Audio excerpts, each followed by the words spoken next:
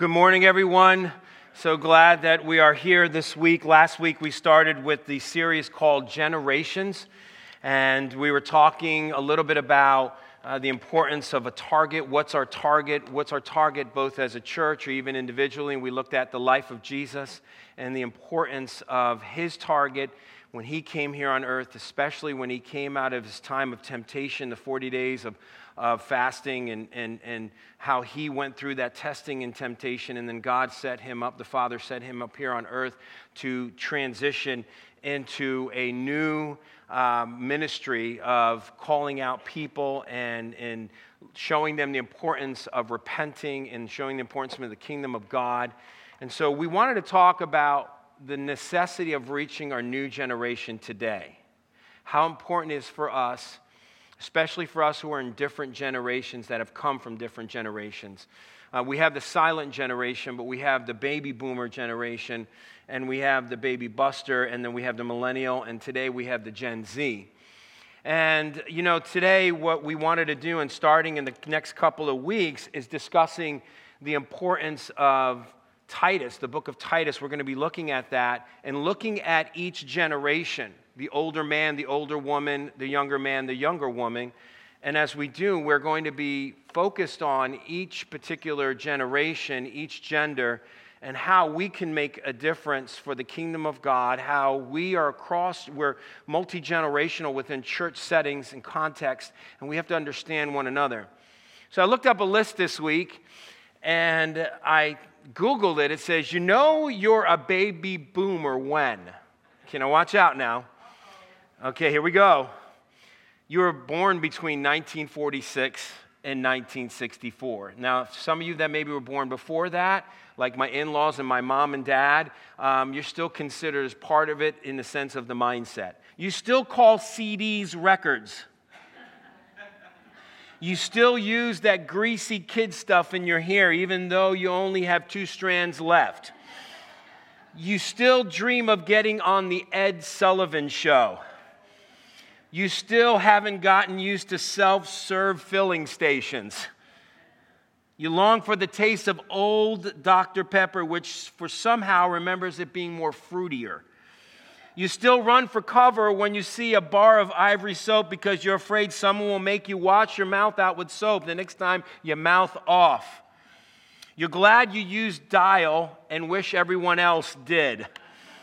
You had to be reminded if anyone under 35 says something is sick, because today it means it's cool, it's lit, it's a good thing.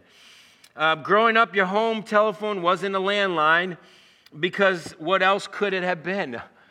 I mean, we talk about landlines today. Even my wife still calls it that. We call it that. Your pediatrician made house calls. You watched TV in a black and white. I remember this. A TV was a piece of furniture, and a TV repairman would come to the house to replace the tubes. How many of you remember that? If I remember that, you have to remember that. This is just a fun little thing that I read through. It's just reminding me. If you were out in the street and you wanted to call someone, you had to find a payphone. You had to go to one of those booths. Your parents made a point of answering the home telephone so they would know who was calling you. I recall that too. You got your grades for handwriting. How many remember that? Yeah. You consider your grandparents to be really old where they were at the same age you are now. So that's something. But I just want to say, it wasn't to be hilarious, but it's just a reminder. I read that list, and I'm only about a couple of years off from being a baby boomer. And it just reminded me of so many things growing up when I was a little boy. And just recall how far we've gone since that time. I remember just dialing the phone and just, it would just be something we were accustomed to. And today, where we are with cell phones and internet, and I tell my kids often, you don't even want to know, or even Dennis and I were talking this past week, and Dennis was telling Giuseppe, we only had 4 channels when we were kids, and one of them was WPIX, where we could watch Yankee baseball. So it's like it was great. But here, when we're looking at the book of Titus, I wanted you to just turn with me to the book of Titus, chapter 1. Because we're going to look at chapter 2 in the coming weeks, but we're just going to sit in the background. I just want to read with you, because the idea is that I want to talk a little bit about the importance of Not working, guys. If you can push the next slide. The live with no regret. One of the things we're going to talk about in chapter 2 is older men, verses 1 and 2. We're going to talk about that in chapter 2. And one of the things that I wanted to talk about is live with no regret. We have to remind ourselves too often that as we get older, we're looking back. And we want to be challenged with the idea that today our mindset is very, very important for us to gather in what's important here. So look with me to Titus chapter 1, because I just want to read the first few verses. And if you could, just follow along. Guys, I'll need your help over there in the booth. It's not working. Okay, there you go. I'm going to need your help. There we go. Okay. Paul, servant of God and an apostle of Jesus Christ, for the sake of the faith of God's elect and their knowledge of the truth, which accords with godliness, in hope of eternal life, which God, who never lies, very important statement right there Paul's making, who never lies, promised before the ages began, and at the proper time manifested in his word through the preaching with which I have been entrusted by the command of our God, our Savior. To Titus, my true child in the common faith, grace and peace from God the Father and Christ Jesus, our Savior. Now look to me with verse 12 too. I want to highlight verse 12 of the same chapter because of that statement I just highlighted in verse 2. Verse 12. It says this: one of the Cretans, a prophet of their own, said, Cretans are always liars, evil beasts, lazy gluttons. I want to stop there for just a second. The reason why Paul wrote something there in verse 2 about who never lies is because he wanted to emphasize that God is truth. His word is truth. See, Paul was establishing in Titus the importance of this island. It was a narrow island, but a long one. And he wanted them to establish elders within the churches that were set up. And as he was doing so, he was reminding Titus of the importance of sound doctrine, of the importance of getting back to the person of God and the message of the gospel. This is vital in this particular chapter and also throughout this book. The importance of the truth. That's why he says who never lies, is because Satan is the father of all lies. And a half a truth is still a lie. And so what God was establishing through Paul telling Titus is that he needs to establish men of character, of good conduct. The importance of them understanding there were men of faith, building up leadership and establishing them, and then highlighting the different generations. Because each one of us want to be, whether we're an older man, an older woman, a younger man, or a younger woman, or a child, we want to be women and men of character and good conduct according to the Scriptures. So to highlight and to emphasize the necessity of founding and setting up a foundation in the first few verses of this book was necessary, very necessary for them to grasp. And so as he's establishing that throughout, he's talking, highlighting the particulars of that. So as we are here, thank you. Am I on? Thank you. We have virtues that are laid out in this particular chapter and setting of chapter 1 and 2. And I have a diagram here, and you have one in your worship guides there. And I want you to fill it out with me. We're going to go through the circle, starting on the left and going around. And we're going to start with the word character. Character is necessary in understanding when we're calling about the importance of virtue. Because if we see in recent years, many men of God, progressive leaders today, we call them progressive evangelical leaders today, which are doing a great job in reaching the new generation, are falling by the wayside because of bad character. Not only immorality, but pride, arrogance, envy, jealousy, trying to highlight who is the best out there. When you have Facebook, Instagram, Snapchat, whichever use of media that you have, one of the struggles that exists is that the face is out there often. And we want to highlight the importance of character. So look with me as this is something that is necessary for us to gather. First of all, here's one of my definitions that I came up with. It's a simple one that I just put together. It's the specific inner traits of the individual displayed through attitude and actions and daily living. I call this a secular definition of character. Because throughout society, in businesses, and anywhere that you would go, people are interested in character. When they're trying to lead their companies, where there are either CEOs or presidents or vice presidents or a manager of a division, they want to make sure that people under them are men and women of great character. And so their inner traits, a character is something that's working inside of us that are displayed through our attitude and our actions. If you own a business and you're not there 24/7, you place people in leadership roles to make sure that the people working under that leader, the people have good attitudes and actions. If you see Chick-fil-A, one of the greatest organizations with structure and personable approach, what they use is that expression, my pleasure. You often go there and you say, did they really have to say my pleasure about 5 times? But when they did it, it just reminds you of their attitude. They have such a great attitude. They serve you well because in the organization, they make sure that each person is serving the customer well. So character is necessary in order for organizations to be successful. Even A.W. Tozer, one of the greatest, I think, in recent years, one of our greatest theologians and scholars said this. He says that it defends character as the excellence of moral beings. The excellence of moral beings. Each one of us want to be excellent in what we do, what we say, how we carry ourselves. But that's in an inner working of God in each one of us. So another definition that I came out is called Christian character. And this simply is this: the Holy Spirit's inner working. The Holy Spirit's inner working to shape, conform, and challenge the attitudes and actions in the life of the Christian. Because when we're looking at it, character must be developed in leaders before the leaders can be called others to do the same. Leaders cannot ask people, and I'm not just referring to us as a pastoral team and elders here at church. I'm talking about leaders even in the church as a whole. Each one of us are called to be leaders. If we're called to be discipleship makers, we're leaders. And each one of you, if you have a home, you're a leader as a man. And you have a home and you're a mother and you're a wife, you're a leader. Each one of us establish ourselves as leaders according to the Scriptures. And it's important for us to understand that character stands above. Before their abilities and skills, character stands above. I'd rather take a person of character than have a person who has the abilities and skills and has no character.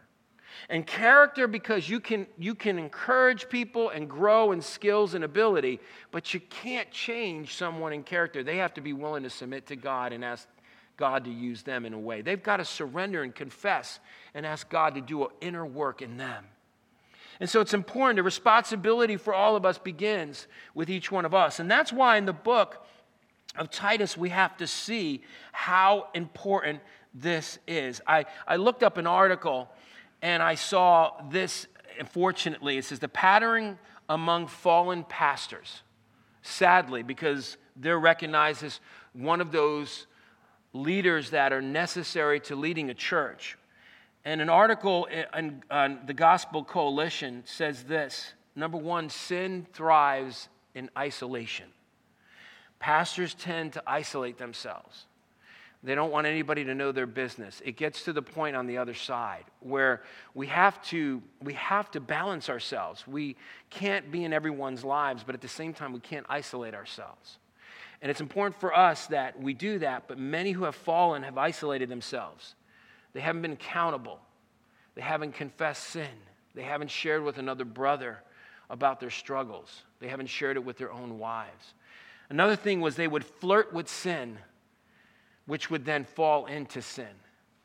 And so important for us to hold each other accountable, especially for pastors and especially for leaders in churches and amongst and abroad in our homes. But another thing he says, pride blinds us to our weakness. This was a pastor writing this article. Pride blinds us.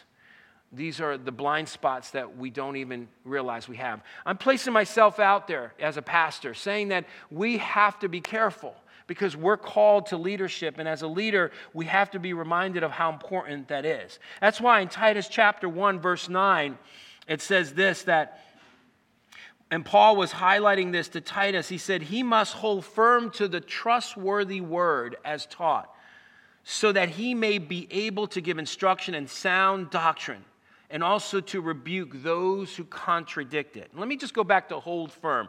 Holding firm in the Greek says this: to have a strong attachment to something or someone, to cling, hold fast, to devote. What elders, leaders of a church should be doing is devoting themselves to the Word of God, to the sound doctrine, to the trustworthy Word, which is the gospel, the faithful message. I love what the NET says, faithful message. See, God is faithful. He promises his promises still stand today. He's faithful. He called his people to be faithful throughout the scriptures. And the message of the gospel, the person and work of Jesus. And they are to cling to the faithful message of the gospel. Now, when we do that, then we know we're sinners. When we do that, we know we're not supposed to isolate ourselves. When we do that, we know we need to be discipleship makers. When we do that, we're called to be shepherds. When we do that, we have to be interested in other people's lives, not our own.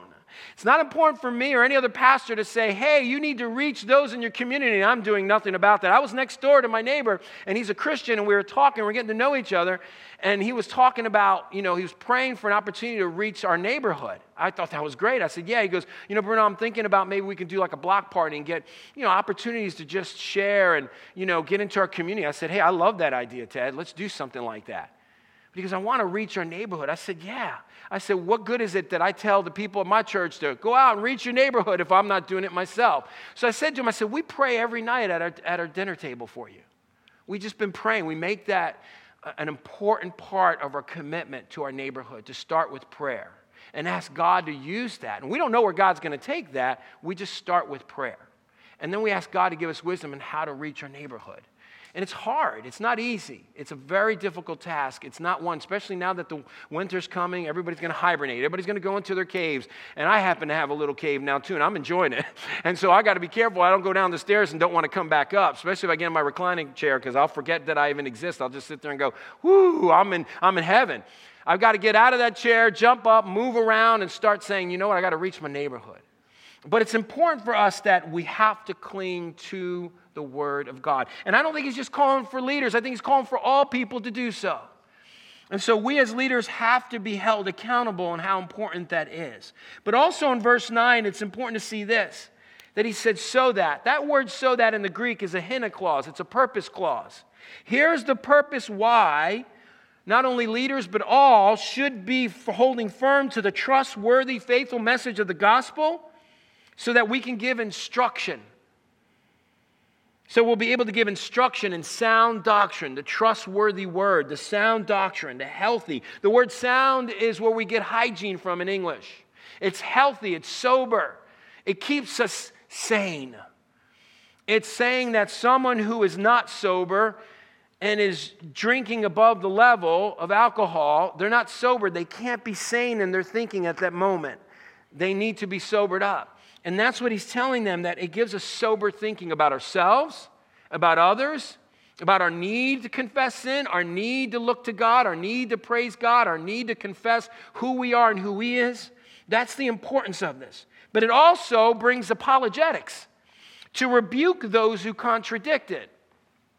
Because see, unfortunately, the nuns group of the Gen Z views the church as 7% of them are judgmental. Now, what does that mean? That means that our attitude, our heart toward people is that we immediately judge someone without even knowing anything about them.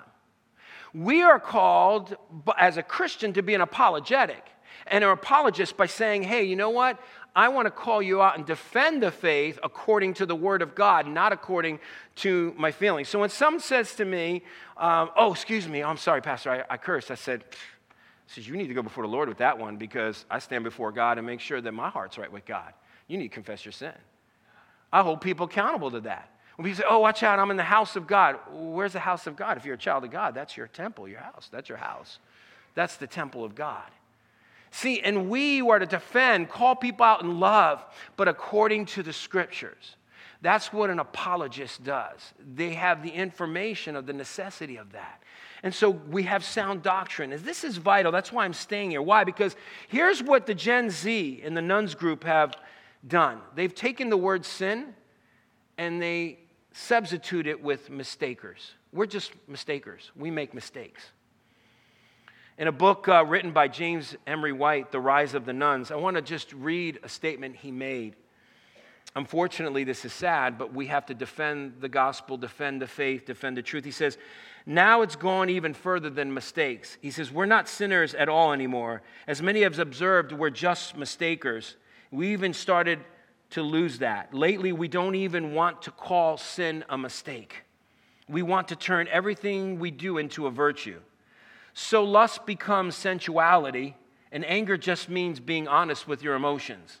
Even when we apologize, we say things like, I'm sorry you were offended by what I said or did. No admittance that we did anything wrong. Just sorry that the other person wanted or wasn't mature enough to handle it. The latest edition of the Oxford Junior Dictionary for Children went all the way and made it official. The compliers removed the word completely. They don't even have the word sin in the dictionary anymore. And it's so important to understand that we are adamant about the sound doctrine, the Word of God, the faithful message, the importance of us to have character. And as character, it's necessary. This is why I want to challenge each one of us. As we're looking at this and we're asking ourselves a question, as we look at Scripture and realize how important it is for us to realize that even in chapters 2, 1 through 8, without reading word for word, highlights the men, the older women, the younger men, and they lay out virtues there. Virtues that talk about sober-minded, dignified, self-controlled, sound in faith and in love and steadfastness. Reverent in behavior, not slanderers, which we'll talk about that next week, or slaves to much wine. Teach what is good. So train the younger women to love their husbands and their children, to be self-controlled, pure, working at home, kind, and submissive to their own husbands. Most of this highlighting the fact it wasn't just cultural. I believe this is biblical. And it's important for us to understand, because what happens when we get older, and I'm feeling a little bit of that. What happens when we're struggling or we're not sure? Sometimes we hear older men say that we're too tired, we lose patience. We like routine and don't have time to minister to youngers. We're set in our ways. We don't understand, just do it my way. We don't feel valuable, we get grumpy. We don't teach, but we tell. We don't wait, but we put weight on them. Sometimes we can fail in these areas, and it's important for us to be reminded that how can we in character display the importance of the younger generation to see who Christ is in us. I see a lot of good older men in this church that have done some of that, and I'm thankful for that. Coming here as your lead pastor now, I've seen and heard that we have a good group of older men that truly want to reach a younger generation because you're leading by example, and I want to spur you on to continue that, to continue going forth. But we have to be reminded that it only starts with character, it even starts with a second thing, conduct. It starts with conduct. It's important because conduct are actions that derive from the heart. Look with me at Mark 7, 14 through 22. Jesus highlighted the importance of what's in the heart. And he called to the people to him again. He said to them, "Hear me, all of you, and understand. This is nothing outside a person that by going into him can defile him. But the things that come out of a person are what defile him." And when we had entered the house and left the people, his disciples said to him about the parable. And he said to them, "Then you are also without understanding? Do you not see that whatever goes into a person from outside cannot defile him? Since it enters not into his heart but his stomach and is expelled." Thus he declared all foods clean. And he said, "What comes out of a person what is what defiles him. For within him, out of the heart of man, comes evil thoughts, sexual immorality, theft, murder, adultery, coveting, wickedness, deceit, sensuality, envy, slander, pride, foolishness." That's what comes from the heart. And so conduct comes from the heart. Why am I saying this? Because it's not behavior modification. Too often what we do is we think if we just tell our children, our grandchildren, kids around the church, just change your behavior and act like a Christian. Just act like one. Just be good for now. When you go home, we'll deal with it. But just be good right now. Make me look good.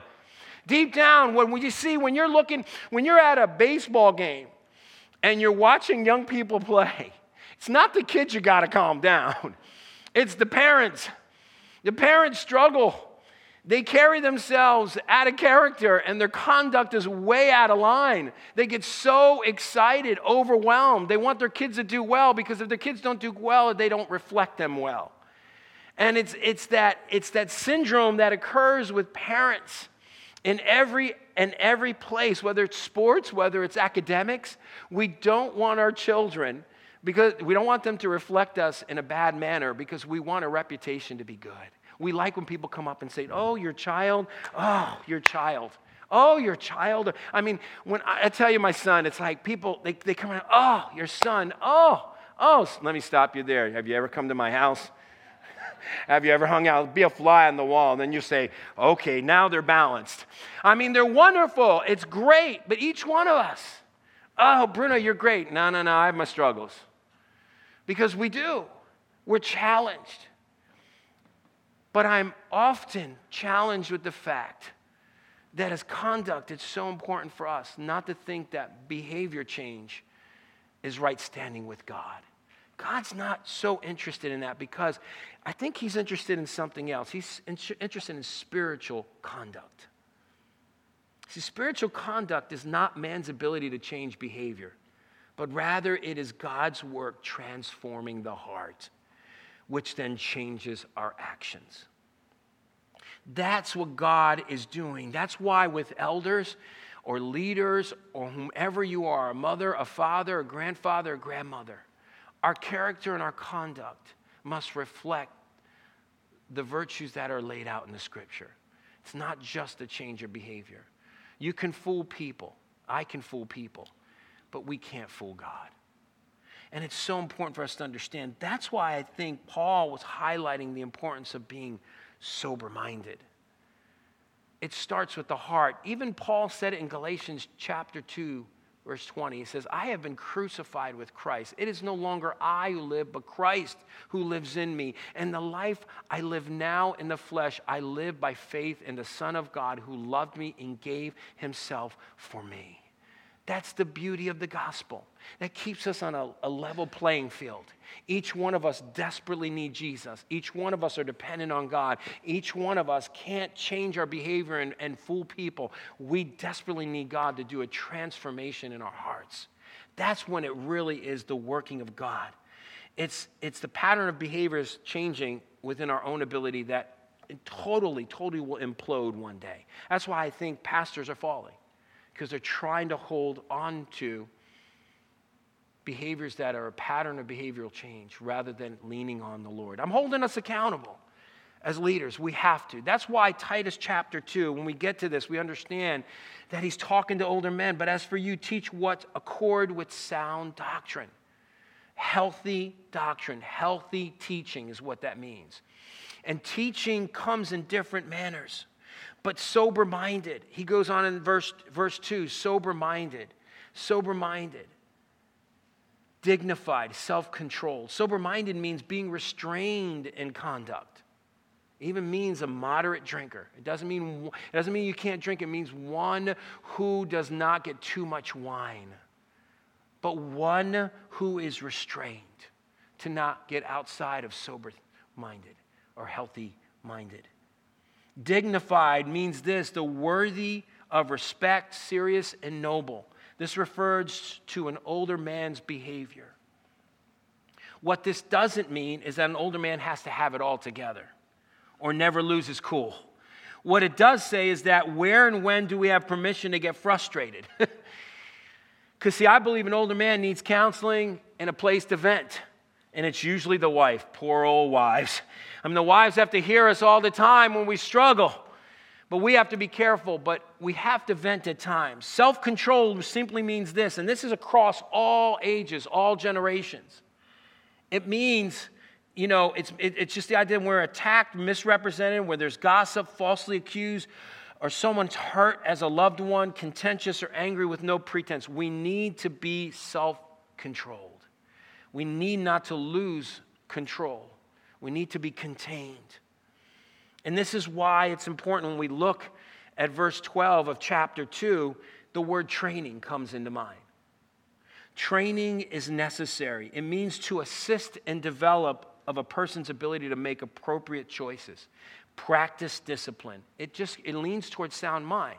So any one of us, when we're trained, we don't go out and play the game until we're trained well. You have coaches all around you in football. You have managers all around you. You have strength conditioners all around you. Coaches speaking to you, talking about the different plays, trying to set you up. But the key word in Christianity isn't behavior modification, change your behavior. It's training. And training means that we have to work hard at something. It's not just, I leave myself to God and hope, Lord, that you'll just do the work through me. It's training ourselves in righteousness is clinging to sound doctrine, praying and seeking and chasing God, getting in the Word of God, asking God to change us, being in that work of when we're sober-minded, God's given us the ability to do so, but we have to practice at it through the power of the Holy Spirit. That's sanctification. That's spiritual discipline. That's the importance of doing that every day. And that's why it's vital for us to be doing that. So conduct is important. Character is important. But here's something else that's important too for the believer. It's correction. It's correction.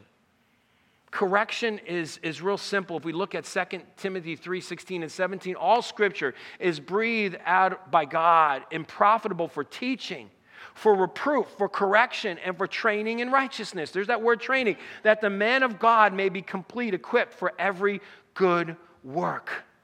And that's why he's talking about in verse 2, going back to Titus chapter 2, verse 2, the importance of being sober-minded, dignified, self-control. But here he goes on with these other three words that are necessary. Sound in faith. Sound in faith. Now, if we look at 2 Timothy 2:1 and 2, we see that Paul highlighted this, the importance of sound faith. You then, my child, be strengthened by the grace that is in Christ Jesus, and what you have heard from me in the presence of many witnesses, entrust to faithful men who will be able to teach others also. See, here's what it comes down to. In correction, we need to grow. We need someone to be accountable to. Paul is holding Timothy accountable in relationship and accountability. Each one of us need to have a Timothy in our lives. Each one of us need to have a Paul in our lives. Each one of us need to understand that as a leader, as a child of God, character and conduct come when we're corrected. We need to have someone in our lives that holds us accountable and calls us out. When I share often, and Dennis hears this, I talk often of Jim Hertzler, my father in the Lord. I share some of my struggles, my difficulties, I vent some of those things, and he corrects me in love. Because when I was growing up, my father didn't correct me. He'd yell and scream at me, but he didn't tell me why. I'd even remember times when I'd sit there and we'd have a set of hedges because we just had these small little hedges we had to cut, and then they finally cut them down when I was a kid. But I would try to cut the grass and make the yard look good, and I did, and I said, Dad, look, I did. He goes, it's not good enough. You missed here, you missed there, you missed there, you missed there. But then I said, okay, what can I do better? And he'd walk away. He wouldn't tell me what to do better. I'd sit there and go, wow, I would just love for him to show me how to do it better. I was a young kid trying to be approved by my father, and here he wasn't even highlighting anything. He wasn't even correcting me. He would just yell or just say, I didn't do it good enough, and walk away. And I was longing for correction. And when I got saved, that's when God started to show me that it's okay to be corrected. It's okay to learn. It's okay to be trained. Because when someone would call me out, I would be afraid. I would back off and go, wait a minute. What are you going to do now? You're going to yell at me some more? And God had to deliver me through that in the last 20 years to help me through that struggle. Because, see, correction is necessary in our walk with God. We need to be held accountable. And when we do so, just as Paul did with Timothy, you gain something else. You gain one other thing, compassion. See, Timothy, he learned from Paul because Paul was a man of great compassion. See, he used the word love. He used the word love as he's using in Titus chapter 2 too. He used the word love because love is unconditional in the context, the biblical context. It's not enabling. What's the difference? Enabling is when we let people get away with things and not teach them something through it. Love is holding someone accountable, calling them out, and then correcting them. Love is not saying, I'll let you get away with this one. Oh, we'll just let you get away with this one. Love is showing forth, identifying something in their lives, and then correcting them and giving them hope. That's the beauty of compassion. See, this is why Paul was able to do this in 1 Timothy 1:15 and 16. He said, the saying is trustworthy and deserving of full acceptance, that Christ Jesus came into the world to save sinners, of whom I am foremost. But I received mercy for this reason, that in me as the foremost, Jesus Christ might display his perfect patience as an example to those who were to believe in him for eternal life. He knew that. He received grace and mercy. And he knew that God correcting him, he would be an example of use for someone else in their lives. I've noticed that in my life, when God was changing me and correcting me and transforming me and setting me apart for the purpose, when I was going through the trial, the difficulty, when I was feeling as isolated from God, abandoned by God, God saying, wait a minute, I'm doing this for a purpose. I want to set you up because you're needing to minister to someone else in the near future. And when I would go through the struggle and the difficulty, I noticed that God would put someone else in my life who was struggling with the same thing. And as God was correcting me, it was hard. When I was under that light, that bright light, and God was exposing me, it was hard to know that I had to be corrected. But then when God corrected me, I had a compassion of saying, wow, God, you changed me. I saw your hand in my life. Now, God, you give me your compassionate heart so I can be compassionate towards others. And that's the beauty of God, because God wants to develop that in each one of us. And when we do so, we become steadfast and enduring. We endure through the struggles. We endure through the challenges. We endure through the trials of our lives. Paul even went further in Timothy. He told Timothy this. He said, remember Jesus Christ, sound doctrine, faithful message, the gospel, risen from the dead, the offspring of David, as preached in my gospel, for which I am suffering, bound with chains as a criminal, although innocent as a criminal. But the word of God is not bound. Sound doctrine is not bound. The faithful message of the gospel is not bound. That's the beauty of God, that whenever we're going through a struggle, we know the word of God is a constant. And we can hang on and depend on God in such a beautiful way. And he goes on, verse 10, therefore I endure everything for the sake of the elect. See, because he said in verse 16 of 1 Timothy chapter 1, he said, I can be an example of others. He goes, I endure for the sake of the elect, that they also may attain the salvation that is in Christ Jesus with eternal glory. That's what he's saying. When I have a good character and a good conduct, and I know I have to be corrected, and I have compassion, then the beauty of it is that it becomes something of great value to someone else. You know, I love the story of Louis Zamprini. Born in 1917, was an American World War II veteran, Christian evangelist later in his life, an Olympic distant runner. Pastor Dennis would appreciate that. Japanese prisoner of war survivor. Zamprini took up running in high school and qualified for the U.S. in the 5,000-meter race for the 1936 Berlin Olympics. But what happened was in 1941, he was commissioned into the United States Army Air Forces as a lieutenant.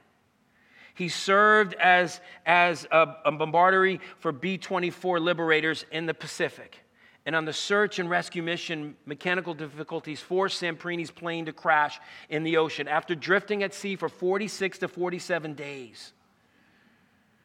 He was captured and occupied on Marshall Islands by the Japanese.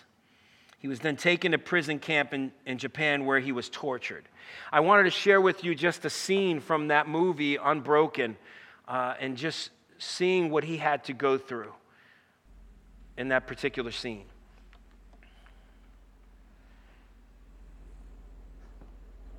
One of the things that he had, the enduring process, in fact, the actor had struggled with that scene. He passed out twice doing that scene because he had to get to that stature of showing forth the scene there.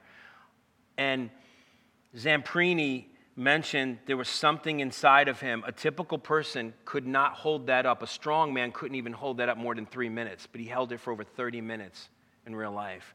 He said something came over him that he could not let go of that plank. He had to sit in that position. And at that time, something just overtook him, he said. See, the beauty of understanding of endurance is that is one of the characters that will cause someone to do one thing: be consistent. See, consistency lays out this whole diagram. You can have character, conduct, correction, and compassion, but consistency is necessary in character for Christ. Staying forth, standing firm to the faithful message of the gospel, enduring for the sake of the gospel, holding on to sound doctrine. That's why the leaders, the elders, it is necessary because of all the weight they have to carry in leading in a church, being appointed by God, that they must remain consistent, but they have to be consistent only through holding on to the faithful message of the gospel. That's the beauty of it. I laid out another diagram that you see on your worship guide there. And I'm going to say this to you really quick. I already gave you the answers because I just want to show forth this diagram that's so necessary to see. Each one of us who are a little bit on the older side, and older meaning 60 or older is what scholars believe that Paul was talking about. And the older men, we have a past. What's your past like? What were your trials before Christ? How did you react to your trials? Did you react or respond? Were you angry a lot? Did you often get angry and not even think through some of those things? You have a culture, whatever your culture is, ethnic culture, subculture, it affects who you are as a person. And as you're going through this funnel, I created this idea of a funnel in your life. You have attitudes from your past that can still trickle into your walk with Christ, of what you used to be like and what God's doing. But as you're going through the funnel, you see the in Christ in the middle. And in Christ means that God is filtering out all those things from the past, your culture, your past, your attitude. And He's in Christ, God's changing you, forming you, that spiritual conduct. He's moving, the Holy Spirit's working in our lives, doing that work. And it's a process and there's progress. And out of it funnels out the character of Christ and the conduct, the virtues that a Christian should have. And when they do that, I believe that's what happens. God is doing that work. Whoever you were 30, 40 years ago, you no longer are. I look back and I was like, wow, who was I 30 years ago? And what God's doing and continues to do. But He's doing that inner work. The Spirit of God is doing the inner work in me. And then my actions will change when He's doing that work in me. It's so important for us to understand, because it's necessary to realize that the key thing is we must be about sound doctrine. I've got one other video here in light of Louis Zamperini. Angelina Jolie was the director of that movie. As many know or have heard of her, she is the daughter of Jon Voight, one of the famous actors of today. He's older in his years. But she wrote this about Louis Zamperini, and I just want to share this with you. She goes, I think to see someone rise up, to see somebody confronted with so many obstacles in life who refuses to go down and not only stand up, but somehow find a way to love and live again in the full of usefulness and joy. She continues, pausing as she considered her subject's life. She said that Zamperini experienced a religious conversion following the war, and he dedicated himself to helping at-risk youth and become a popular motivational and devotional speaker. I spent time with Lou and have been influenced by this story. I think it's something we need today more than ever. You look around you, and there's so much to be overwhelmed by, and you study his life, this imperfect life, which it's what's so beautiful about him. He was a little immigrant kid who was smoking, stealing, and drinking by the time he was 9 and thought he was worth nothing. A lot of us have had that feeling. This is Angelina Jolie, I've certainly had it myself. And he turned his life around and became someone who would later inspire so many people. Look at this inspiration. Over the 4th of July weekend, the flags of the city flew at half-staff to remember a man we call our hometown hero. And now we're here today to celebrate the life of Louis Zamperini. I was actually on my way to bed on the night of July 2nd, and I heard my cell phone make a little noise and decided to check that last message, and it was Louis' daughter Cynthia telling me he had passed away that night.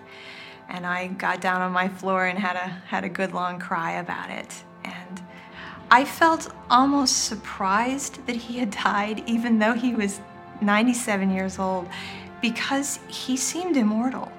And not just because he had faced death over and over and found a way through every time, but because his spirit was so strong, so vital, that it seemed immortal.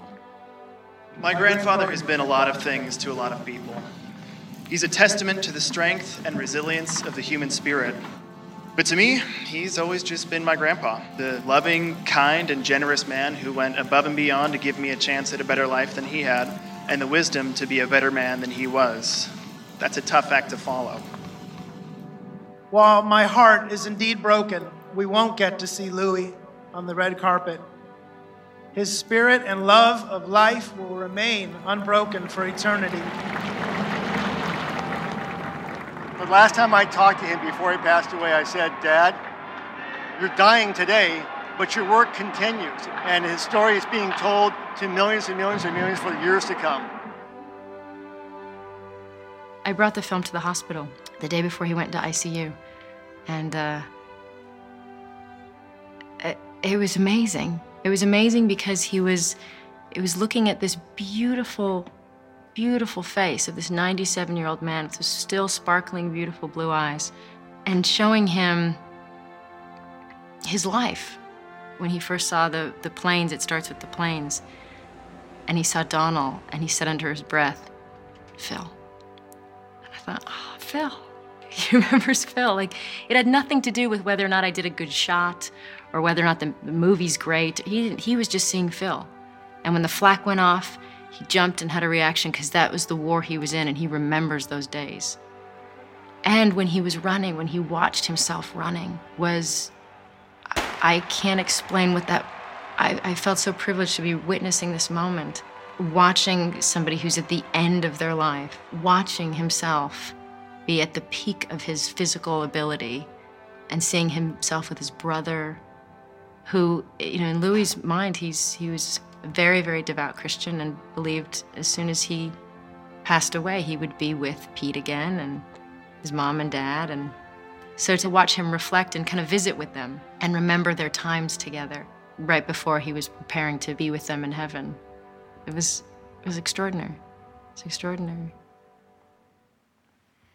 I just wanted to leave this chart with you to be reminded, as the worship team is coming up, I just want us to be reminded too of the necessity. If you're older, you have a chance to make a difference for the kingdom of God. Angelina Jolie's life was changed by just spending time with Louis. I pray that God would use you and continue to use you, that you can make a difference for the kingdom of God. As the team is coming up, let me pray. Father, thank you so much. You truly are an awesome God. We love you, God. We know that we can be used of you in many different ways. Today, Lord, we were reminded of the importance of, even as older men, we have the chance to make a difference in the life of a younger person, a younger man. God, I just pray you would challenge not only the older men in this church, but also all people here in this church, of the importance of being people of character. Consistency is a necessity, but character, conduct, people who need to be corrected, people of true compassion, so we can remain consistent in you. Lord, we just pray you'll move us in our hearts as we continue to worship you this morning. In Jesus' name, amen.